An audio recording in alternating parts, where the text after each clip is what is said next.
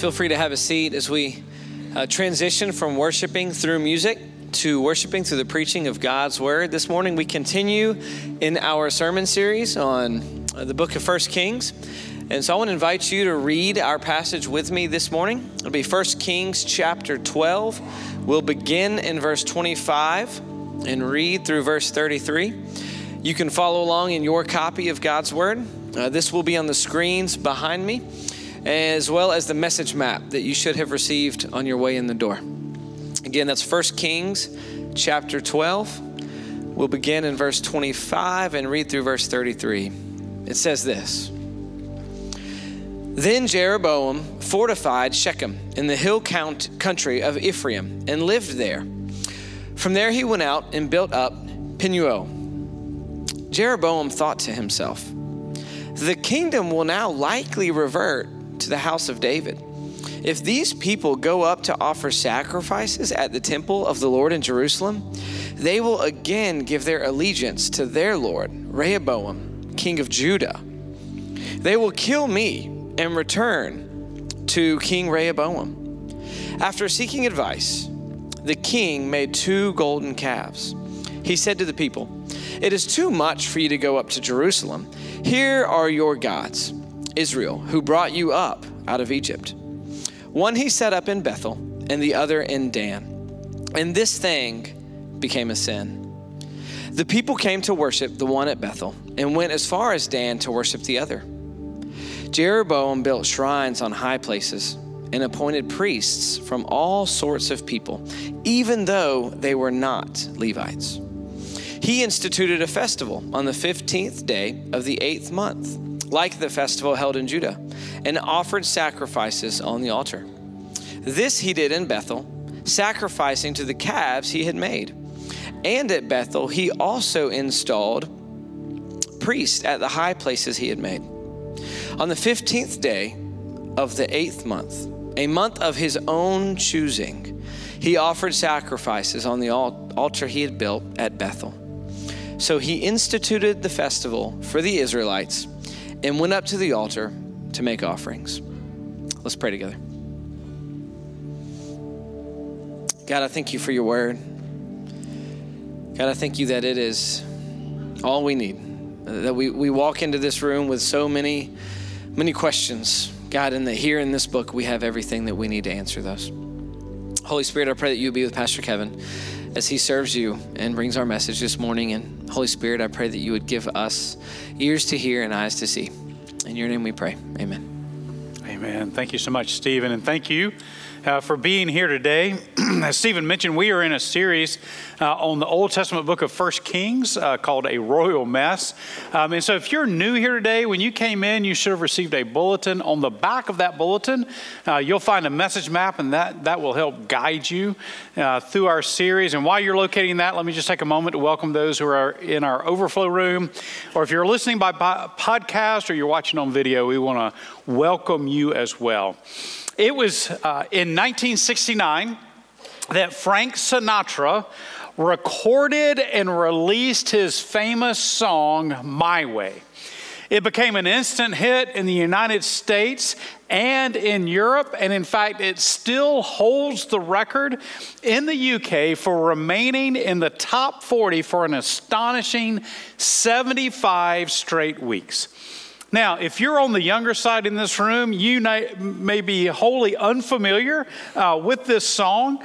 The song is essentially someone who is older looking back on his life and saying, hey, I may not have done everything right. I may have broken a few laws. I may have disappointed some people.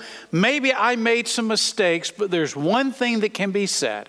I always did it the way that I wanted to do it. I did it my way. The writer of the song was a musician named Paul Anka. In an interview about this song, he was asked, what was your inspiration for writing this particular song? And he said he looked around and noticed that in newspaper articles and in magazine articles, everything was me, me, me, me, me. And he said, we are living in the me generation. And he said, so I wrote a song that fits perfectly with the fact that everyone around today, it seems, only looks out for their own needs and desires. They don't care about the consequences of their actions or how it affects other people. Back in 1969, he said, I look around and everyone just wants to do it their way. So what is the point of me telling you about the history of this song that for some of you is now stuck in your head? Here is why. As followers of Christ, every day we face this tension. We face a decision. Will we do it our way or will we do it God's way? And regardless of what Frank Sinatra sang, the more I do it my way, the more regrets I will have. And the more you do it your way, the more regrets you will have. That is what we will see in the passage that Stephen read earlier. It will be our guide for us this morning. But before we jump back into it, let me give you just a little bit of background on the history of Israel leading up to this passage. Israel began with the calling of Abraham in Genesis 12 to go to this land that God promised to him. Abraham went there, then Abraham had a son named Isaac, then Isaac had a son named Jacob, then Jacob had 12 sons. There was a famine in the land. Jacob and his 12 sons went down to Egypt in search of food. They stayed in Egypt. Several hundred years went by, and eventually they became enslaved to the Egyptians. Around 400 BC, God raised up a man named around 1400 BC, God raised up a man named Moses to lead the Israelites out of slavery in Egypt. They went to the promised land. It was Joshua who led them into this promised land, this place where Abraham had originally gone. And at this point, the nation of Israel consisted of 12 tribes of men and women who were descendants of the sons of Jacob.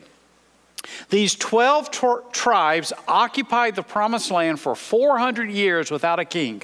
They were ruled by a series of judges. And then in 1080 BC, Israel cried out for a king, and God gave them a king named Saul. Then after that, the king was David, and then after that, it was David's son Solomon. For 120 years, these 12 tribes were united together in one kingdom.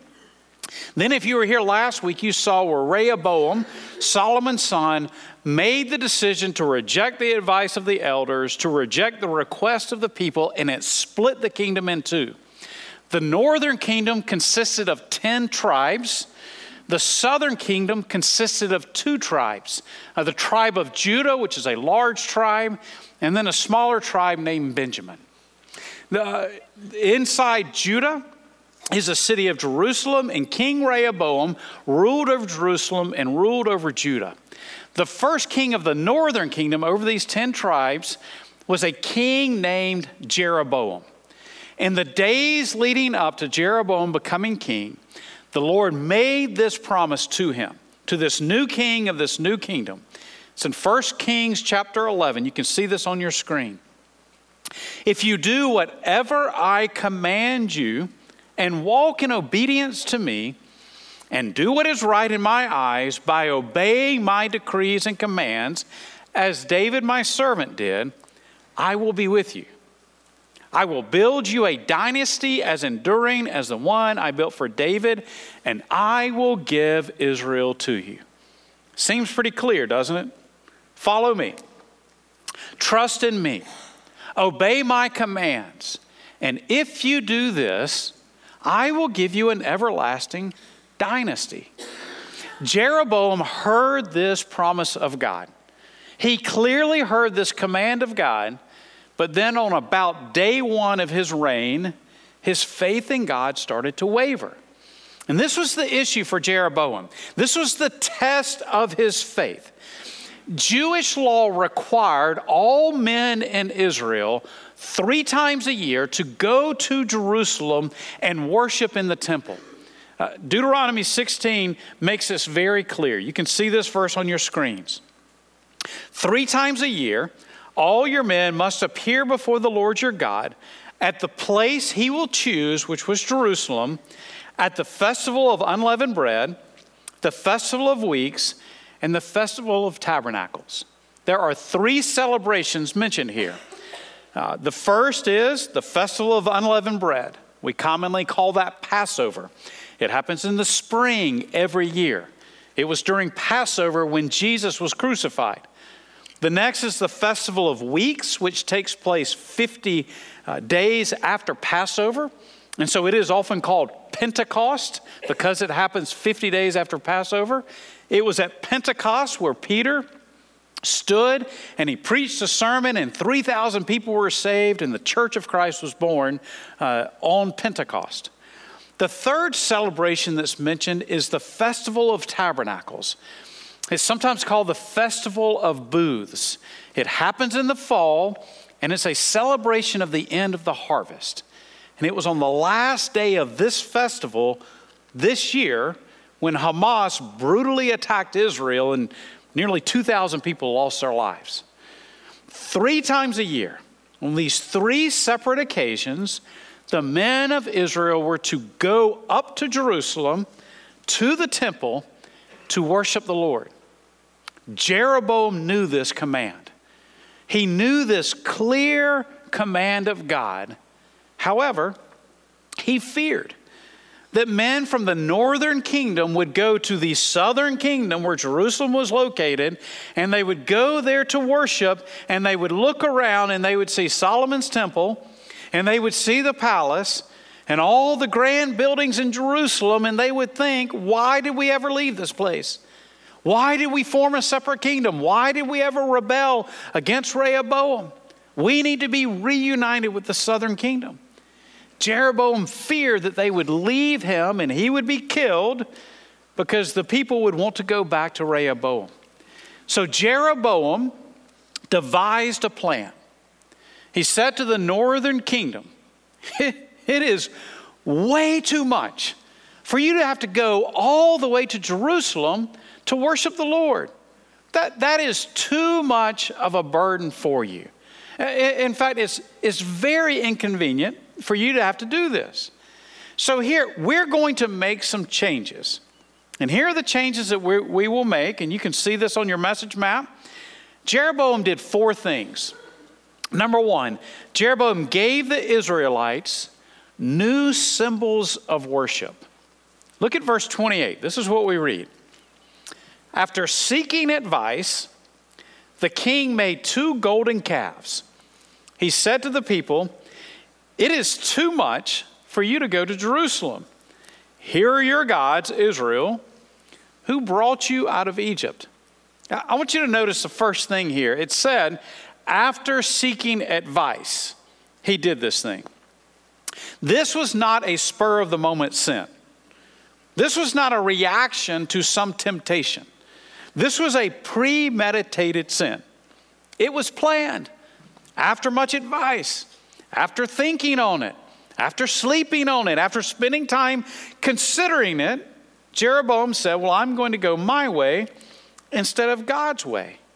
What was it that he did? Well, here specifically, he gave the Israelites new symbols of worship. Most scholars believe that his original intention wasn't for people to worship these golden calves. Rather, he just wanted to give them something tangible that they could point to. Because all the nations around them had gods that were made of wood or made of precious metals, and they could point and say, look, there's my God. That's who I worship. And the Israelites couldn't do that. They said, my God's invisible. And they did not have a tangible sign of their God. And so he gave them these golden calves, and they were to say, well, my God actually sits on top of those golden calves, and that is who I worship. The problem is, quickly, the golden calves became the idols. Instead of worshiping God, they began to worship these golden calves. One of those altars was in a place called Dan. In 2019, when I was in Israel, I got to go to Dan and actually see this altar. Here's a picture of it you'll see on the screen. This is the remains of one of the altars of Jeroboam. It would have been much higher. Obviously, would have had a golden calf on top at the time. But this is there. The other one, as far as I know, is no longer around, no longer there. It was an incredibly beautiful structure. And I'm sure that people love being able to go and see this tangible sign of the God that they were supposedly going to worship. Problem is, they began to worship these golden calves. So not only did Jeroboam give them a new symbol, here's the second thing, you can write this in. Jeroboam gave the Israelites new locations for worship. Verse 29. So one of these altars he set up in Bethel, and the other he set up in Dan. There's a map that you'll see right here. It shows where Bethel and Dan were located. Bethel was in the southernmost part of the northern kingdom. In fact, not far from Jerusalem, which is in the northern part of the southern kingdom. Dan was located at the very top of Israel. So wherever someone lived in Israel, there was a convenient place for them to go and worship, either north in Dan or south in Bethel. Now, again, Dan was one of the sites that I was able to visit when I was in Israel, and it is a beautiful place. Much of Israel is rocky terrain, but not Dan. It feels like you're in a state park in North Georgia. We had to park a couple of miles away from the ruins of this altar, and we walked on these trails that went over a creek that feeds into the Jordan River, and beautiful trees were all around. It was a very serene setting. It was beautiful. It was convenient. The Israelites were able to go and to worship God either in Dan, which may have been convenient if they lived in the north, or in Bethel if they lived in the south. By the way, American Christians would have loved living under Jeroboam. He made it easy for us, right? We love, as American Christians, convenience. We love worship that is easy. We want God and we want salvation, but not if it costs us anything, not if it's too hard, not if we have to sacrifice our time or sacrifice effort or sacrifice money. We would have loved Jeroboam. If you're listening by podcast right now, or if you're watching on video, you need to know I did not receive a single amen after I said everything that I just said.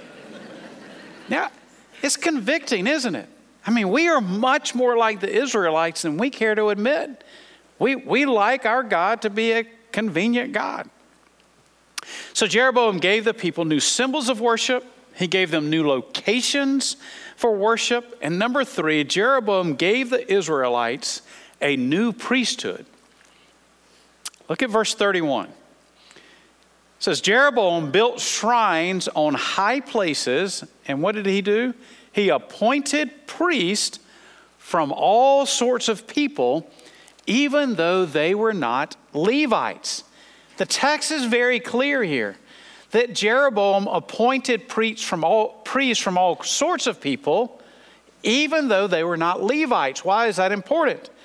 Because the priests were supposed to come only from the tribe of Levi. In fact, Levi was not given any land in the promised land. God made it clear.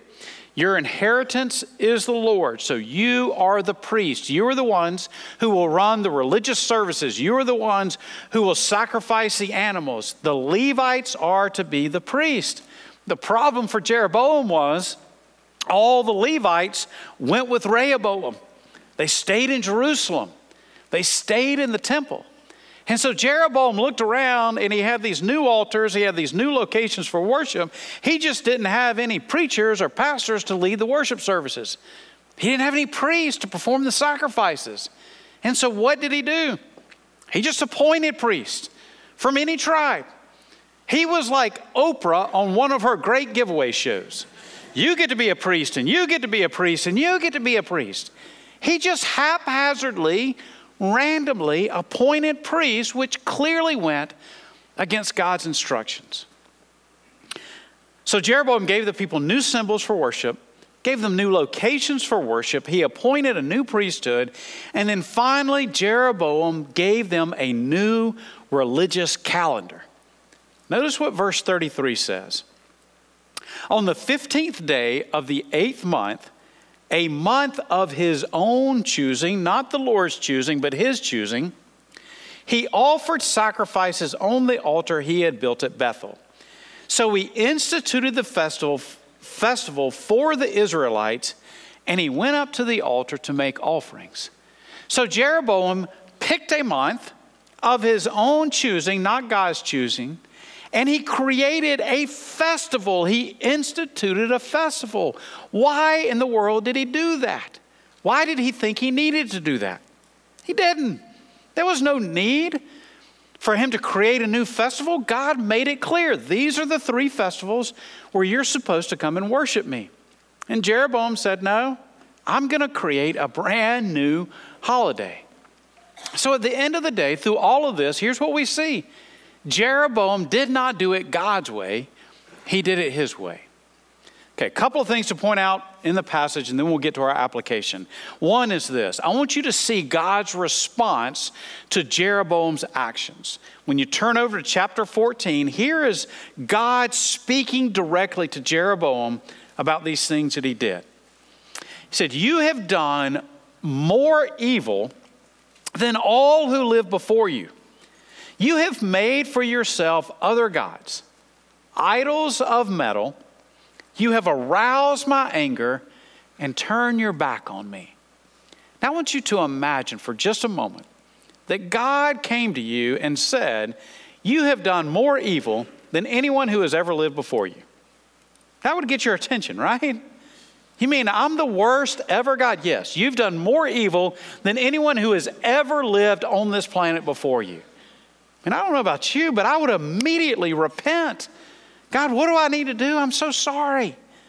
Jeroboam did not do that. Jeroboam continued in his evil ways. Even though God came and confronted him and said, you have done more evil, you have aroused my anger, Jeroboam continued to do evil. Why? Because there comes a point in our lives where we can turn from God and turn from God and turn from God, and we harden our hearts, even if God comes to us in an audible voice, or even if we are on our deathbed. We at that point can no longer repent. Romans chapter 1 paints this picture of a disobedient world. And in the context of Paul, the writer of Romans, talking about people rebelling against God and being disobedient and continuing to run from God, in the context of that, Paul gives what I think is the scariest verse in all of the Bible. Romans 1:24, where it says, so therefore God gave them over to their sin. Do you get the impact of that verse? It is God saying, you don't want anything to do with me. You have rebelled against me. You have been disobedient. Fine, then go your own way. Fine, if that's what you want to do, then I will let you have the consequences of your sin.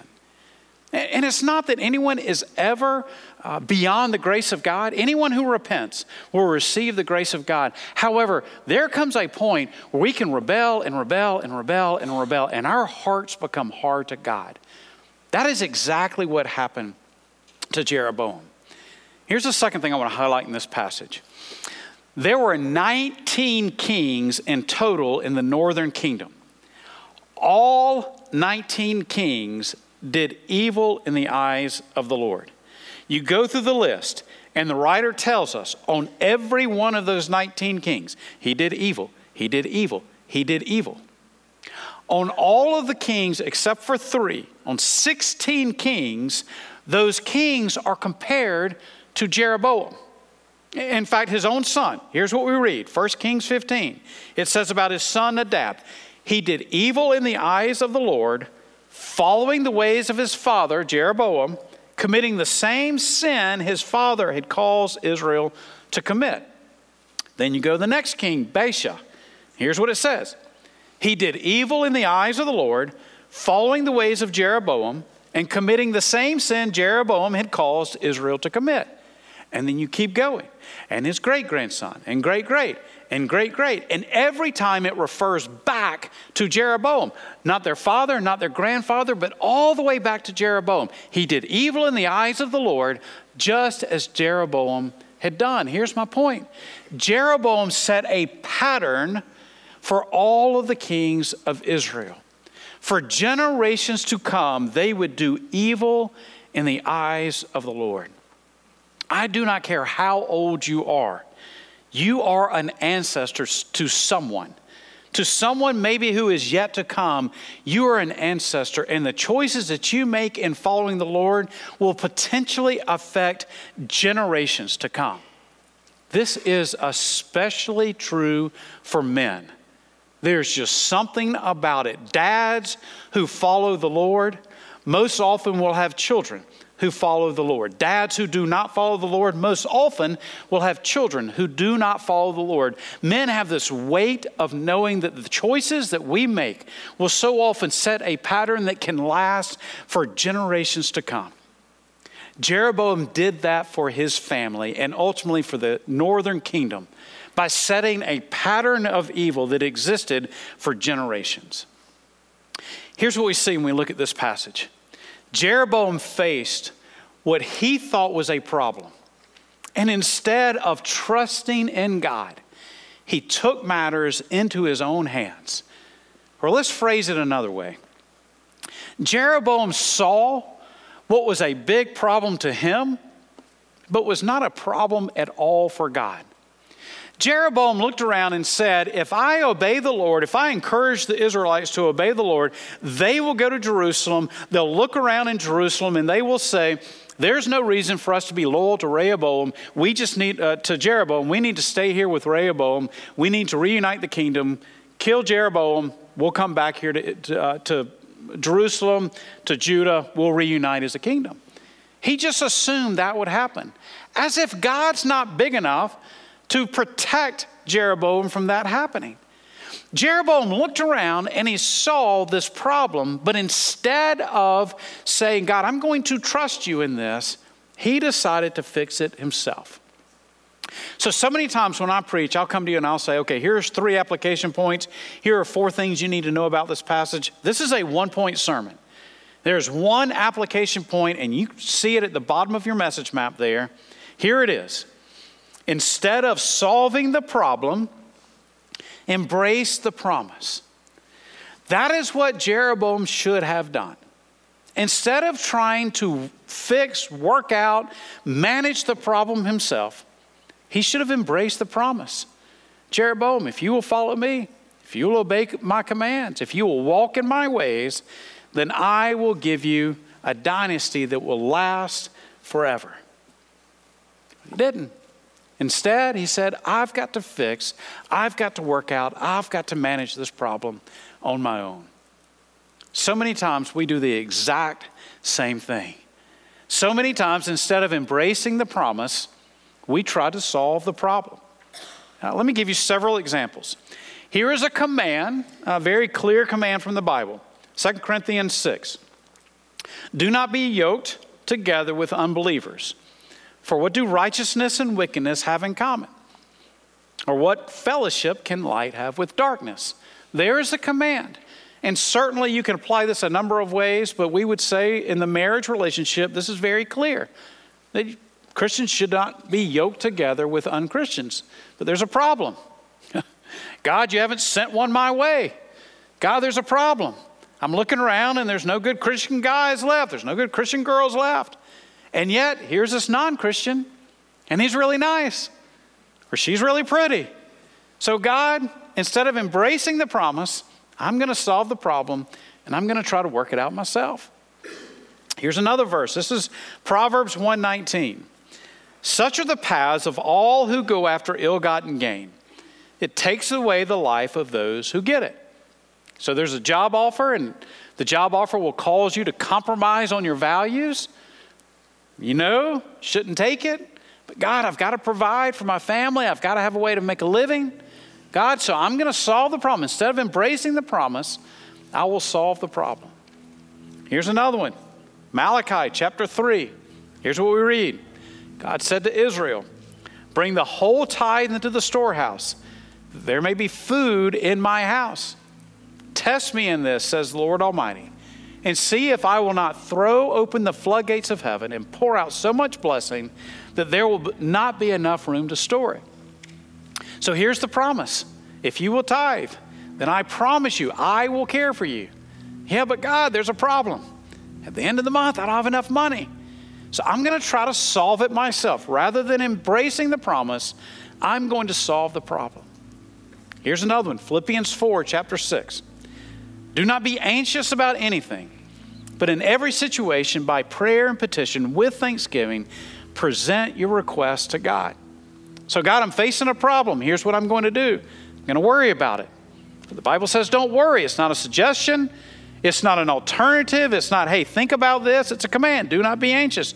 Do not worry. Well, God, I'm going to take this and I'm going to worry it to death. No, don't worry. Pray about it. I'd rather just worry about it. And instead of embracing the promise, we instead try to solve the problem. Listen to me. There is such incredible freedom when you say to God, God, I am going to trust you completely. And if your word says it, I will do it. And then I am trusting you for the outcome. How do we do that? Instead of solving the problem, we embrace the promises of God. Let's all do that together.